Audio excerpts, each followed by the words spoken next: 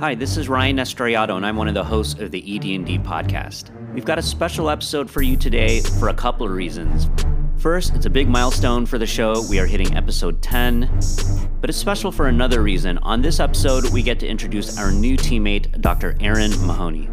Erin's going to be leading the charge on services and products that help our community promote equity through good academic instructional practices, so we're excited to see what she does there. And my favorite part of the episode is when Erin tells us what she learned about helping staff feel connected to their work. I'm going to let her tell her story, but here's a hint. She learned it from watching her students. To learn more about the Equity, Disproportionality, and Design Project, visit our website, equityandddesign.com. Thank you for listening. We appreciate you. And now, here's our interview with Dr. Erin Mahoney. Welcome, everybody. My name is Ryan Nestoriato, and I am one of the co-hosts of the ED&D podcast. I have here with me today my teammate, Marcus Jackson. Marcus, how are you? Doing well, Ryan. How you doing? Doing fine, thank you. Olivia Rivera is out today, but we do have with us today a very, very special guest, our newest member of the ED&D team, executive consultant, Dr. Erin Mahoney. Erin was an educator for 14 years before starting with us, and she started as a special education teacher, teaching students with moderate severe disabilities, and then she moved into instructional coaching, and then after that, into administration. We're going to talk a little bit later about her dissertation on social emotional learning, and she is passionate about ensuring every child is seen for their own strengths and areas of need and provided the opportunities to pursue their interests. Erin, thank you for being with us here today. How are you? Good morning. I'm doing great. Good. This is like your third week on the job? It is. Okay. It's a little... Still new, still learning, but loving it. Well, we've been really enjoying having you here. This is your second podcast with us. You were hanging out on the first one with Dr. Joe Johnson and Dr. Rupi Boyd.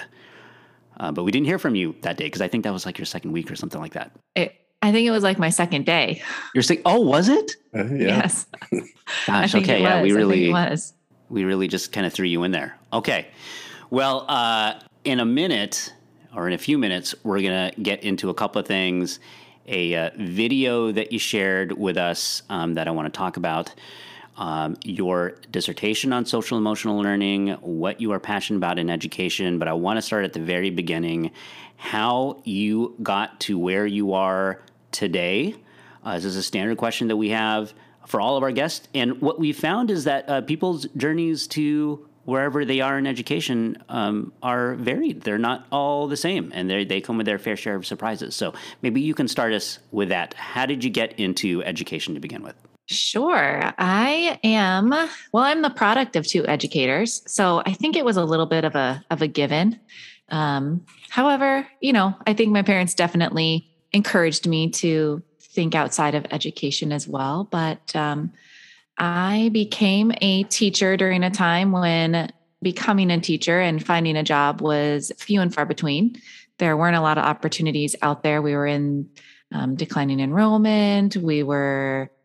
Teachers were getting pink slips every year. And so I knew I loved working with kids with disabilities and specifically was interested in supporting kids with autism. And so that's kind of how I ended up in special education and loved it. Taught for 5 years, students with moderate to severe disabilities, and really felt like there was something missing in the leadership world. I knew I wanted to impact as many students as possible as I kind of grew as an educator and felt like there weren't a lot of leaders out there with that experience in special education. And so I decided that would be something that I wanted to pursue. And so I went ahead, got that administrative credential, did a little bit of instructional coaching, not for very long, and ended up in a leadership position here in Southern San Diego in Chula Vista, where I was prior to coming here for 7-8 years, I believe, and loved it. I miss the kids very, very much, but I'm excited to be here where I feel like I'll continue to get to do that goal of just impacting and providing support for as many students as possible out there. So say more about like the coaching. Is that a typical step in between, like going from the classroom into leadership? Yeah, I think it definitely can be. I think it's a natural step because it allows you to get outside of that controlled environment in your own classroom, and you get to see a little bit of the bigger picture at a school site. So you get to see more of those systems and structures that are in place that you sometimes aren't as aware of when you're in your own little domain of the classroom. You get a little bit of that big picture, and then it allows you to understand how school-wide implementation of structures or curriculum or new programs kind of take place, which I think is important as you go into those leadership roles. You can definitely do it, right? Going from the classroom into an administrative role, but I thought it really helped me get that big picture understanding before I moved in as an AP and principal eventually. Erin, it's great that you made that jump from a special educator to an administrator. What was it like going through that whole process? It's interesting because my original credential was in general education. And so I did have some of that background, but I think oftentimes special education is something that while people know and are aware of it on their campuses, we're all a little bit unsure at times, I guess might be the word, and tiptoe around kind of what we're supposed to do, right? If you're not comfortable with it, like how you're supposed to really support it. And so I think going from special education, from that environment where you're thinking about every student's individual needs all the time, into that administrative role, it gave me and has allowed me to have that lens and to continue to have that lens of seeing past just always that big picture, or it really has allowed me to continue to focus on what individual things are happening on my campus, how to support individual teacher needs or those specific needs in classrooms that I think not all administrators, not that they wouldn't love to or want to have, but that they just don't have that experience with, right? Especially with things like behavior. Yeah. And behavioral supports, and even just differentiated instruction, right? Like down to how to make curriculum accessible to students with such a variety of different needs. Do you think it's in the future of education, do you think it's possible to learn about that level of individualization and how that ties in with leadership without the experience of special ed? I'm guessing, and I'm just going to say, I'm guessing the answer to that question is yes, but I'm just struck by the question of like, not everybody is going to have a special education background. And yet I think most of us would agree that wanting to give the same amount of attention to the individualization of instruction for students is a thing that we all care about. So like, how do we think about a future where that message is out there a little bit more without requiring that it's like you're in the trenches of special education, kind of learning the details of how that's done? I think you're exactly right, Ryan, in that every educator would want that to happen, right? Every educator truly, I have to believe, wakes up every single day wanting every individual child at their school to be successful, right? And we all want to do what we can and to support that and to make sure that that happens. And I think, so yes, it is definitely possible. And I think it just comes with thinking about how we are designing instruction differently, right? So, and supporting educators in that process, creating the circumstances and the situations where they are thinking through planning for lessons or planning for implementing new instructional practices at their school site in a different way, and diving down into data, right? I mean, that's where it starts, is what is the story of even just a handful of individual students on your campus or in your classroom, and getting to know kids there. And I think you don't have to have a special ed background to know what individual needs kiddos have. I think it just is time, which I know is something we all have only so much of, but just a few opportunities or a few minutes, even a day, getting to know just one student a little bit more can open your eyes and how you can support them academically and even emotionally in just an incredible way. So I think that's where we can start. as either as a leader or as a teacher in a classroom or as another support staff, is getting beyond whatever test scores are showing you and getting to really know a child for who they are and who they want to be even. I'm remembering a couple of days ago, you were unpacking stuff out of boxes, and I was bugging you in your office. And one of the things that you had in the boxes was a book on applied behavior analysis, and the book looked really old. And we were both just looking at that and saying, you know what, I bet that book still holds up, just because applied behavior analysis does hold up. I mean, it's just one of these things that, we keep on using for a good reason. For the listeners who aren't familiar with applied behavior analysis, or as we call it, ABA, can you talk a little bit about what that is and also what some of the big picture lessons are that you got out of your experience with ABA? Absolutely. I think the big picture of ABA is just understanding that, for me anyway, this is something that I really learned about ABA, is behavior is communication, and really getting down to what it is that a behavior in a child or a group or at a school, whatever the case may be, what it's telling us, and understanding how to shape the behavior if the behavior needs to be shaped, working through that. And so I used ABA and have experience in ABA just from in my own special ed classroom, and did some in-home behavioral therapy for a while as well, because I thought I wanted to go and get my BCBA and become a board certified behavior analyst, and quickly moved on from that for quite a few reasons, one of which there just weren't any programs down here in San Diego. But I think that it's interesting that you bring up ABA and how we can think about it beyond just for students with more severe disabilities or severe behavioral needs, because really, when you think about behavior, like you said, it's kind of universal, right? So you can use a lot of those principles across a school site, whether it's how you're teaching the behavior, understanding just even as a school, how students are behaving in different contexts. What are those conditions that have set up for it, right? Like, what are those antecedents? Like, kids are going to respond.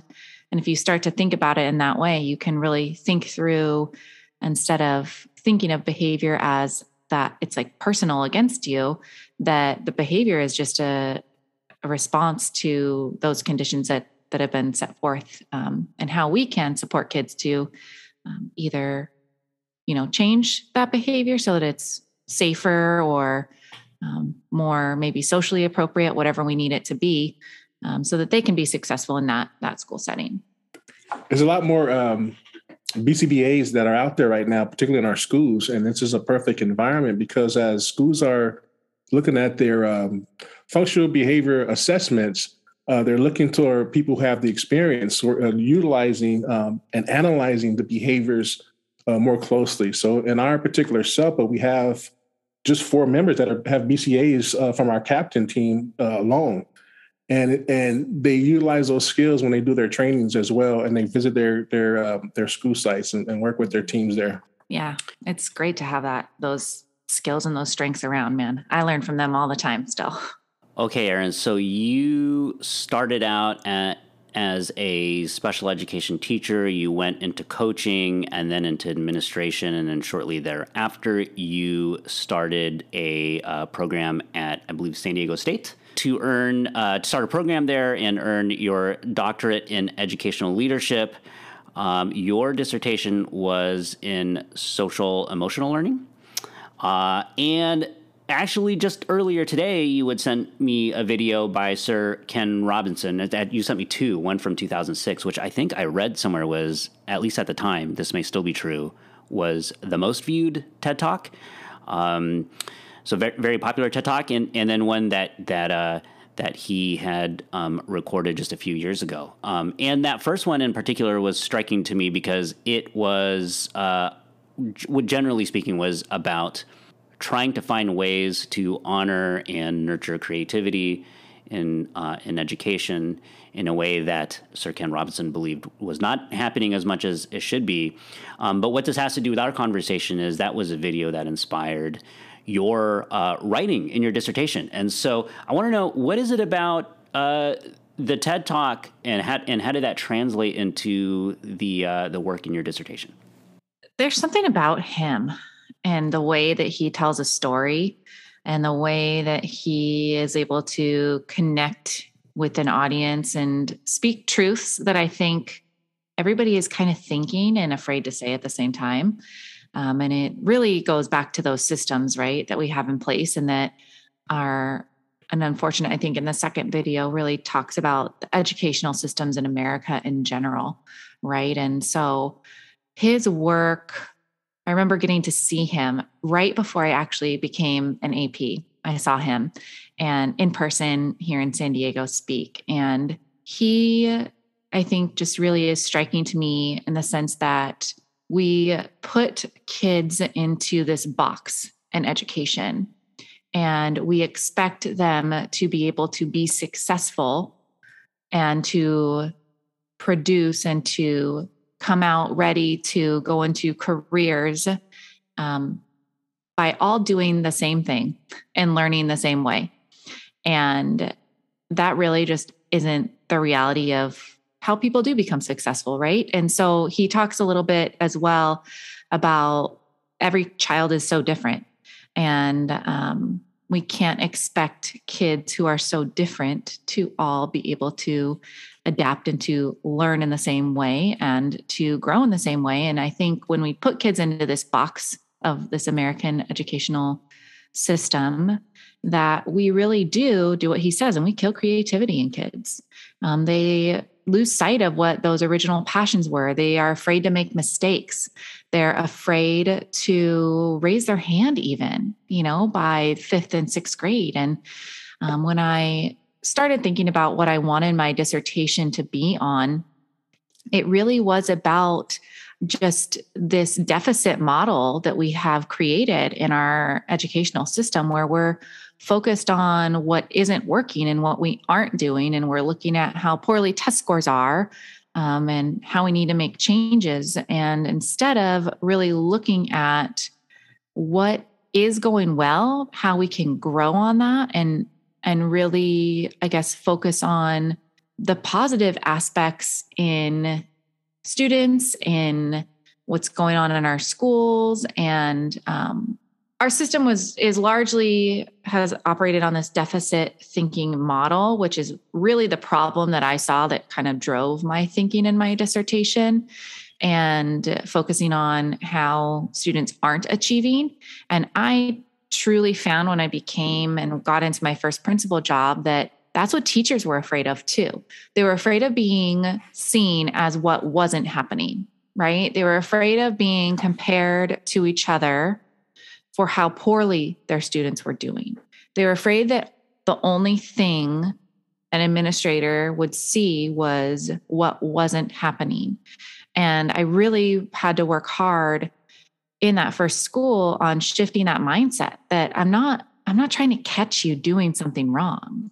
Like, you're doing so many incredible things. Like, we need to stop thinking about what kids can't do and start talking about what they can do and how we're going to continue to grow that so that they can get to where they need to be.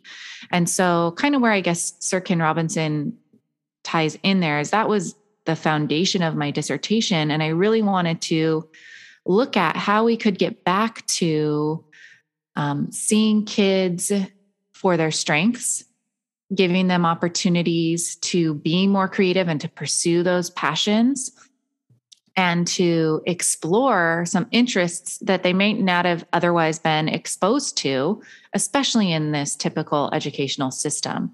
I wanted kids to be able to be creative again and to really understand and have the opportunity to still believe that they could be whatever they wanted to be, right? When they grow up, to have somebody who was going to be that champion for them, and that someone in that school setting that was going to give them the language, give them the self-efficacy that they could achieve that and become that. And that's really the foundation of my dissertation. And it was a program evaluation on a social emotional learning program. But what I really got to dive into was what is that purpose of social emotional learning programs? Why are they so important for our students and for a school site? And how they can really help us as educators create those conditions so that kids are met and given those supports that they need and the foundation first, so that then they can stop worrying about some of those other things that are going on in their life. They can have that connection, they can have that relationship, they can have the supports that they need, whether they need additional counseling, that Maslow's hierarchy is met, so that then we can really get down to that important academic work as well. And we know that students who are in schools with social emotional learning programs that are going well, that are being implemented with fidelity, academic scores rise at 11% is what the research tells us.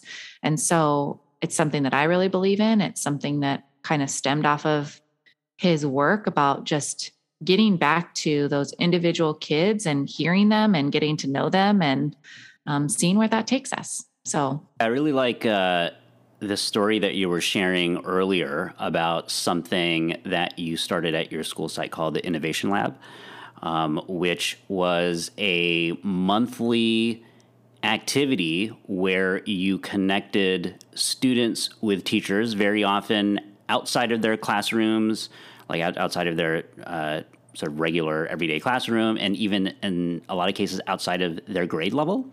So you got teachers mixing with students, not by grade level or class assignment, but by the match between personal passions of the teacher and personal passions of the students, which is such an interesting idea, and I think really connected to this like concept of honoring, what the students are all about. Can you talk more about how you came up with that idea and why you felt compelled to start it? absolutely. It was probably one of my favorite things when I was the principal at that school site. And we would get so excited when that Friday of the month came around because there was just a buzz around campus, right? Like between kids, between teachers. I think teachers prepped as much, if not more, for those days to make them enjoyable for kids than, obviously they did prep for their academics as well, but you could just tell that people were so excited. And that really came about just, again, wanting to create a school where students felt connected and engaged, because ultimately that's going to make them excited about being at school in the first place and make them hopefully want to come to school and feel that connection. And we know those student teacher relationships is one of the highest indicators of student success. And I think it was just something that when I started to think about where our school was in that moment, we needed something else to be excited about that wasn't just that academics. And we really needed to get back again to making connections with kids so that kids felt safe at school, they felt connected at school, and that they wanted to be there. And it was a fun and exciting way that also allowed my teachers to feel connected at school too, right? So yeah, we started by asking teachers had them give us some ideas on what they were excited about and passionate about. Things like cooking. That was a really fun one. Fashion. So teachers got to go beyond and be beyond just a teacher during that time, and music. We had bucket drumming, we had guitar, we had family games, which was a really fun one. A lot of our kiddos, it was a Title I school, didn't have a lot of family games at home or weren't exposed to them. And I think kind of what we found was our school went from being these individual classroom communities to being a larger, just school-wide community. It really took down those and opened those doors and allowed kids, maybe they weren't really connecting with their own teacher, right? But they got to form a connection with another teacher on campus. Maybe they were a student that did have some different needs or struggled a little bit at times with behavior. Well, now we have another positive relationship with an adult that if in times of need, they can go hang out with. So it really kind of provided a lot of different opportunities for us to build off of as a school site beyond just having a fun hour once a month. right, with kids where they got to try different things. It opened the door to providing our students who are English learners more language development time. It provided our students with disabilities inclusion time. We had a moderate to severe special day class program on our campus, and those kids got to pick where they wanted to go, and they were included with their typical peers. And, it was just another opportunity for our community to embrace students with different types of abilities. And I think it was just incredible to see how relationships formed, even up older students with younger students, how teachers developed those relationships, and how it became more than just innovation lab. It became just part of the school culture overall. Erin, I really like what you're talking about. And just in your conversation in general, there's a way that you adapt so many different skills to build the social communication among your students. And I like when you talk about getting away from the deficit model, changing mindsets, the important things that are really important to building and changing culture within a school site, bringing your parents and bringing your community aboard so that you're all focusing on what can benefit students overall. So those are really, really important things. But just that innovation lab that you mentioned, I'm visualizing, I don't know if you were too, Ryan, but I'm visualizing so much more than just, like you mentioned, just a fun activity, but there's learning that is embedded within that, particularly the mentoring component, the social interaction. That is the most powerful thing that kids need to be able to utilize those skills. And you've taken something that on paper looks like it's one thing and created a whole different component regarding it. So it sounds good. Yeah, I really love the idea too. And I keep on thinking about what it must have been like also for the teachers. Most of the teachers that I talk to, I think a lot about educators as creative people, and most of the teachers that I talk to pretty widely agree that it is a creative job. But I think outside of education, we don't always talk about it like that. And I'm curious about what you saw the experience was like for the teachers participating in this, to be able to bring something that they truly care about to the classroom and have it be honored and held at the same level of importance as their other job duties. Yes, that's an interesting point. And so I want to go back to kind of this idea of getting to know every student individually. And I believe what is important to do with our students is important to do with our staffs. Right. And so we spent a lot of time as a staff getting to know each other.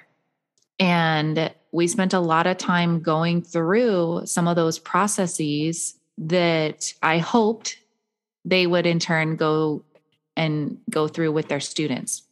And so it was important to me as a leader to see each of my staff members for who they were, for their passions, for things that they were interested in beyond just being a teacher, and for them to see each other as that as well, and to hear each other's stories. So we spent some time after we had developed relationships and built some trust, telling each other our stories. And it was deep. There were tears. But what that did was it allowed us to continue to move forward, to understand each other better, to support each other in a different way that allowed us to come back and know that every single person on our staff was there for kids and for what was best for kids. I think that they were just able to see each other in a different way, able to have honest conversations with each other in a different way, because we did exactly what we were asking them to do in their classrooms. We built a community.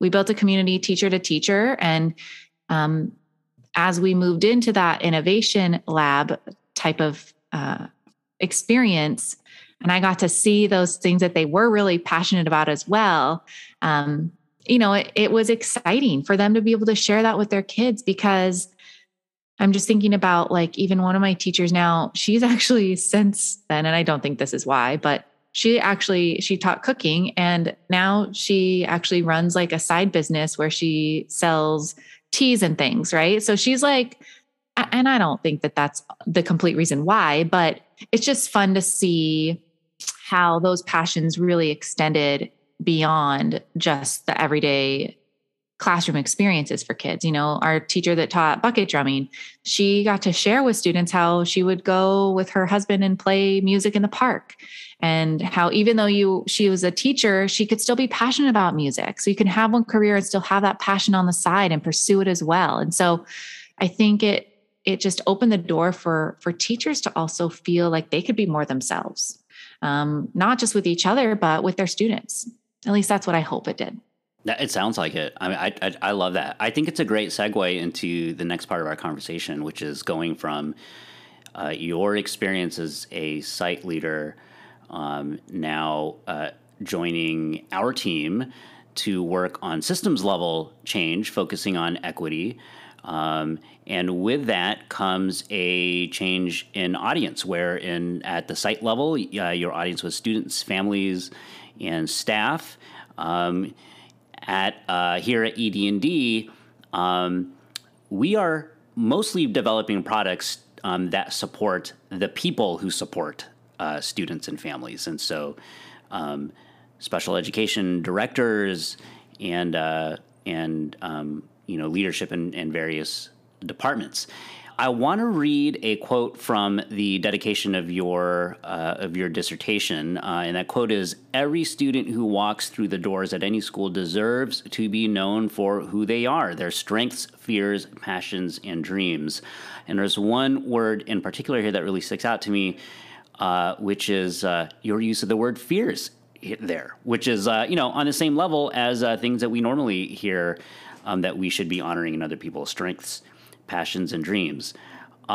Yesterday, we were the three of us were doing some writing together, and we were cracking up at the first versions of the of our writing, because anybody who does creative work knows that the first version of anything is necessarily pretty terrible. That's the very first step to get to a really good, shiny final product.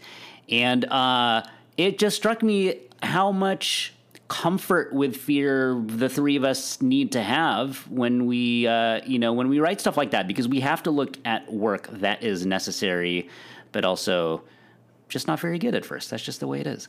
So now you've got this new audience. How does what you have learned about honoring everything about students and also about staff, how do you see that applying to your work leading the instructional school-wide intervention part of ED&D? I hope that what I'm able to bring to those that I support is just, I guess, that support in the sense of, like, I know it's going to be tough, right? And that it's going to be messy, but that it is absolutely worth it. And when I think about, it's funny because of going back and thinking about these things and talking through some of these things that I did at my school site, it really does resonate with some of the learning that I'm doing and I'm going to hopefully be supporting schools with around like universal design for learning and things like that, where we are really getting to providing that universal thinking around how we're presenting content and curriculum to students, right? So that students can access it in a variety of different ways and then show us their learning in a variety of different ways. And so I think that that's messy work. It's hard work because it's shift in mindset work, right? And so as I think about what I can bring to the table, I know that what I did at my school site was unique. Every school site's unique, and every leader's relationship with their staff is unique. And so I hope to just support leaders in thinking through and creating some content that they can turn around and use to make that type of change and to have those types of conversations with their own staff. And to also feel okay, like you said, it's scary to go back to your staff and to want to try something new. It is scary because sometimes you're going to fail. But when we think about failure, what we learn from that failure and how we turn around and apply it, that's really where the magic happens, right? Like, and I failed a lot. and I even thinking about it, I think there are things that I wish I did differently every day. And especially as a site leader, there are things that I look back on, and even thinking about and talking through some of these examples, there's things that I wish I did differently. At the end of the day, though, we're all showing up and doing our very best for kids. And that means also having tough conversations with our staff about change that needs to happen. And so I hope that when I look at and the role that I have now, that I can do just that, to be somebody who is a champion for leaders who are trying to make this change in their own school sites or in their own districts, and to be somebody who can share some experiences if they want to, if they want those experiences shared, but to listen and to understand the context of what they're living in and their current circumstances are, and to help work with them on how to make changes based on what they're actually facing each day themselves. Does that make sense?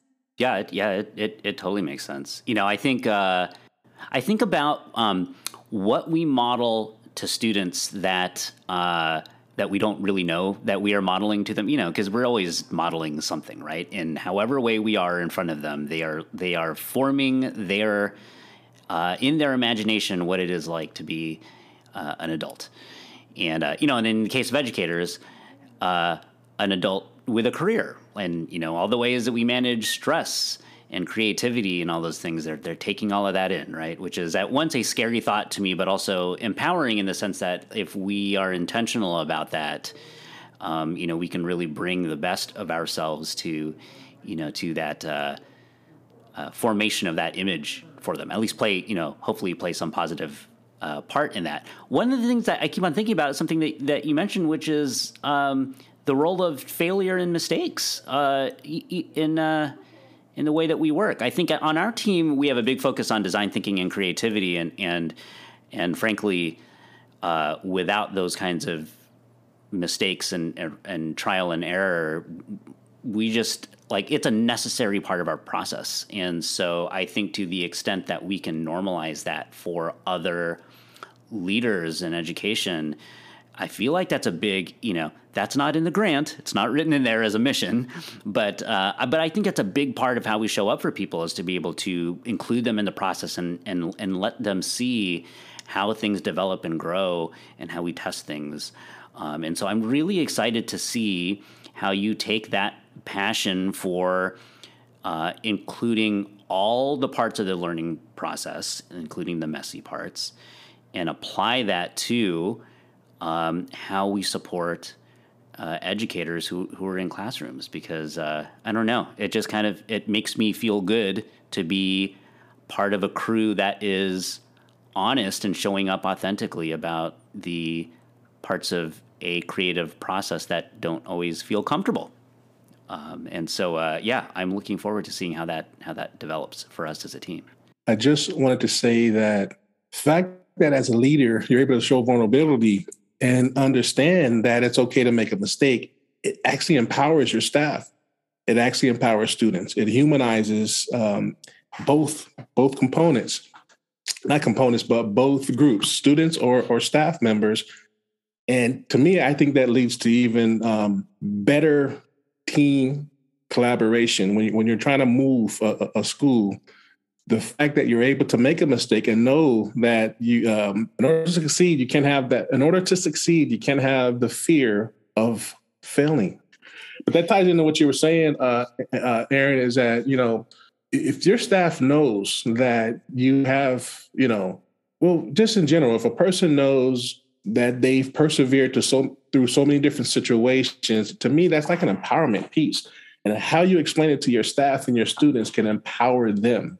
I got it. You bring up something interesting, Marcus. And I think that something that I found and I hope made a really huge impact on my staff feeling that empowerment was that there was a point that I really felt like they were those that there was a point when it shifted from, just like we would see in a classroom, right, with instruction, from me being the deliverer of professional learning or the deliverer of this new instructional strategy or idea to collectively us learning together and making those decisions, instructional decisions together, and me really and truly turning it over to them.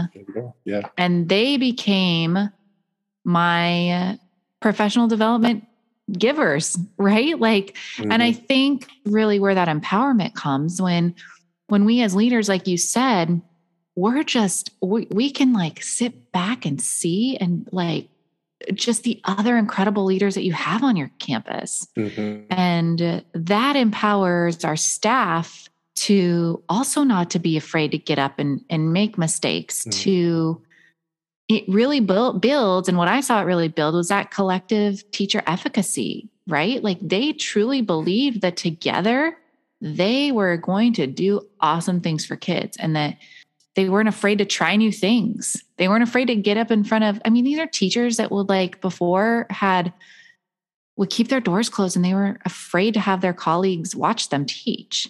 And now they're standing up in front of each other, giving the PD for the week. They're observing in each other's classrooms and giving each other feedback.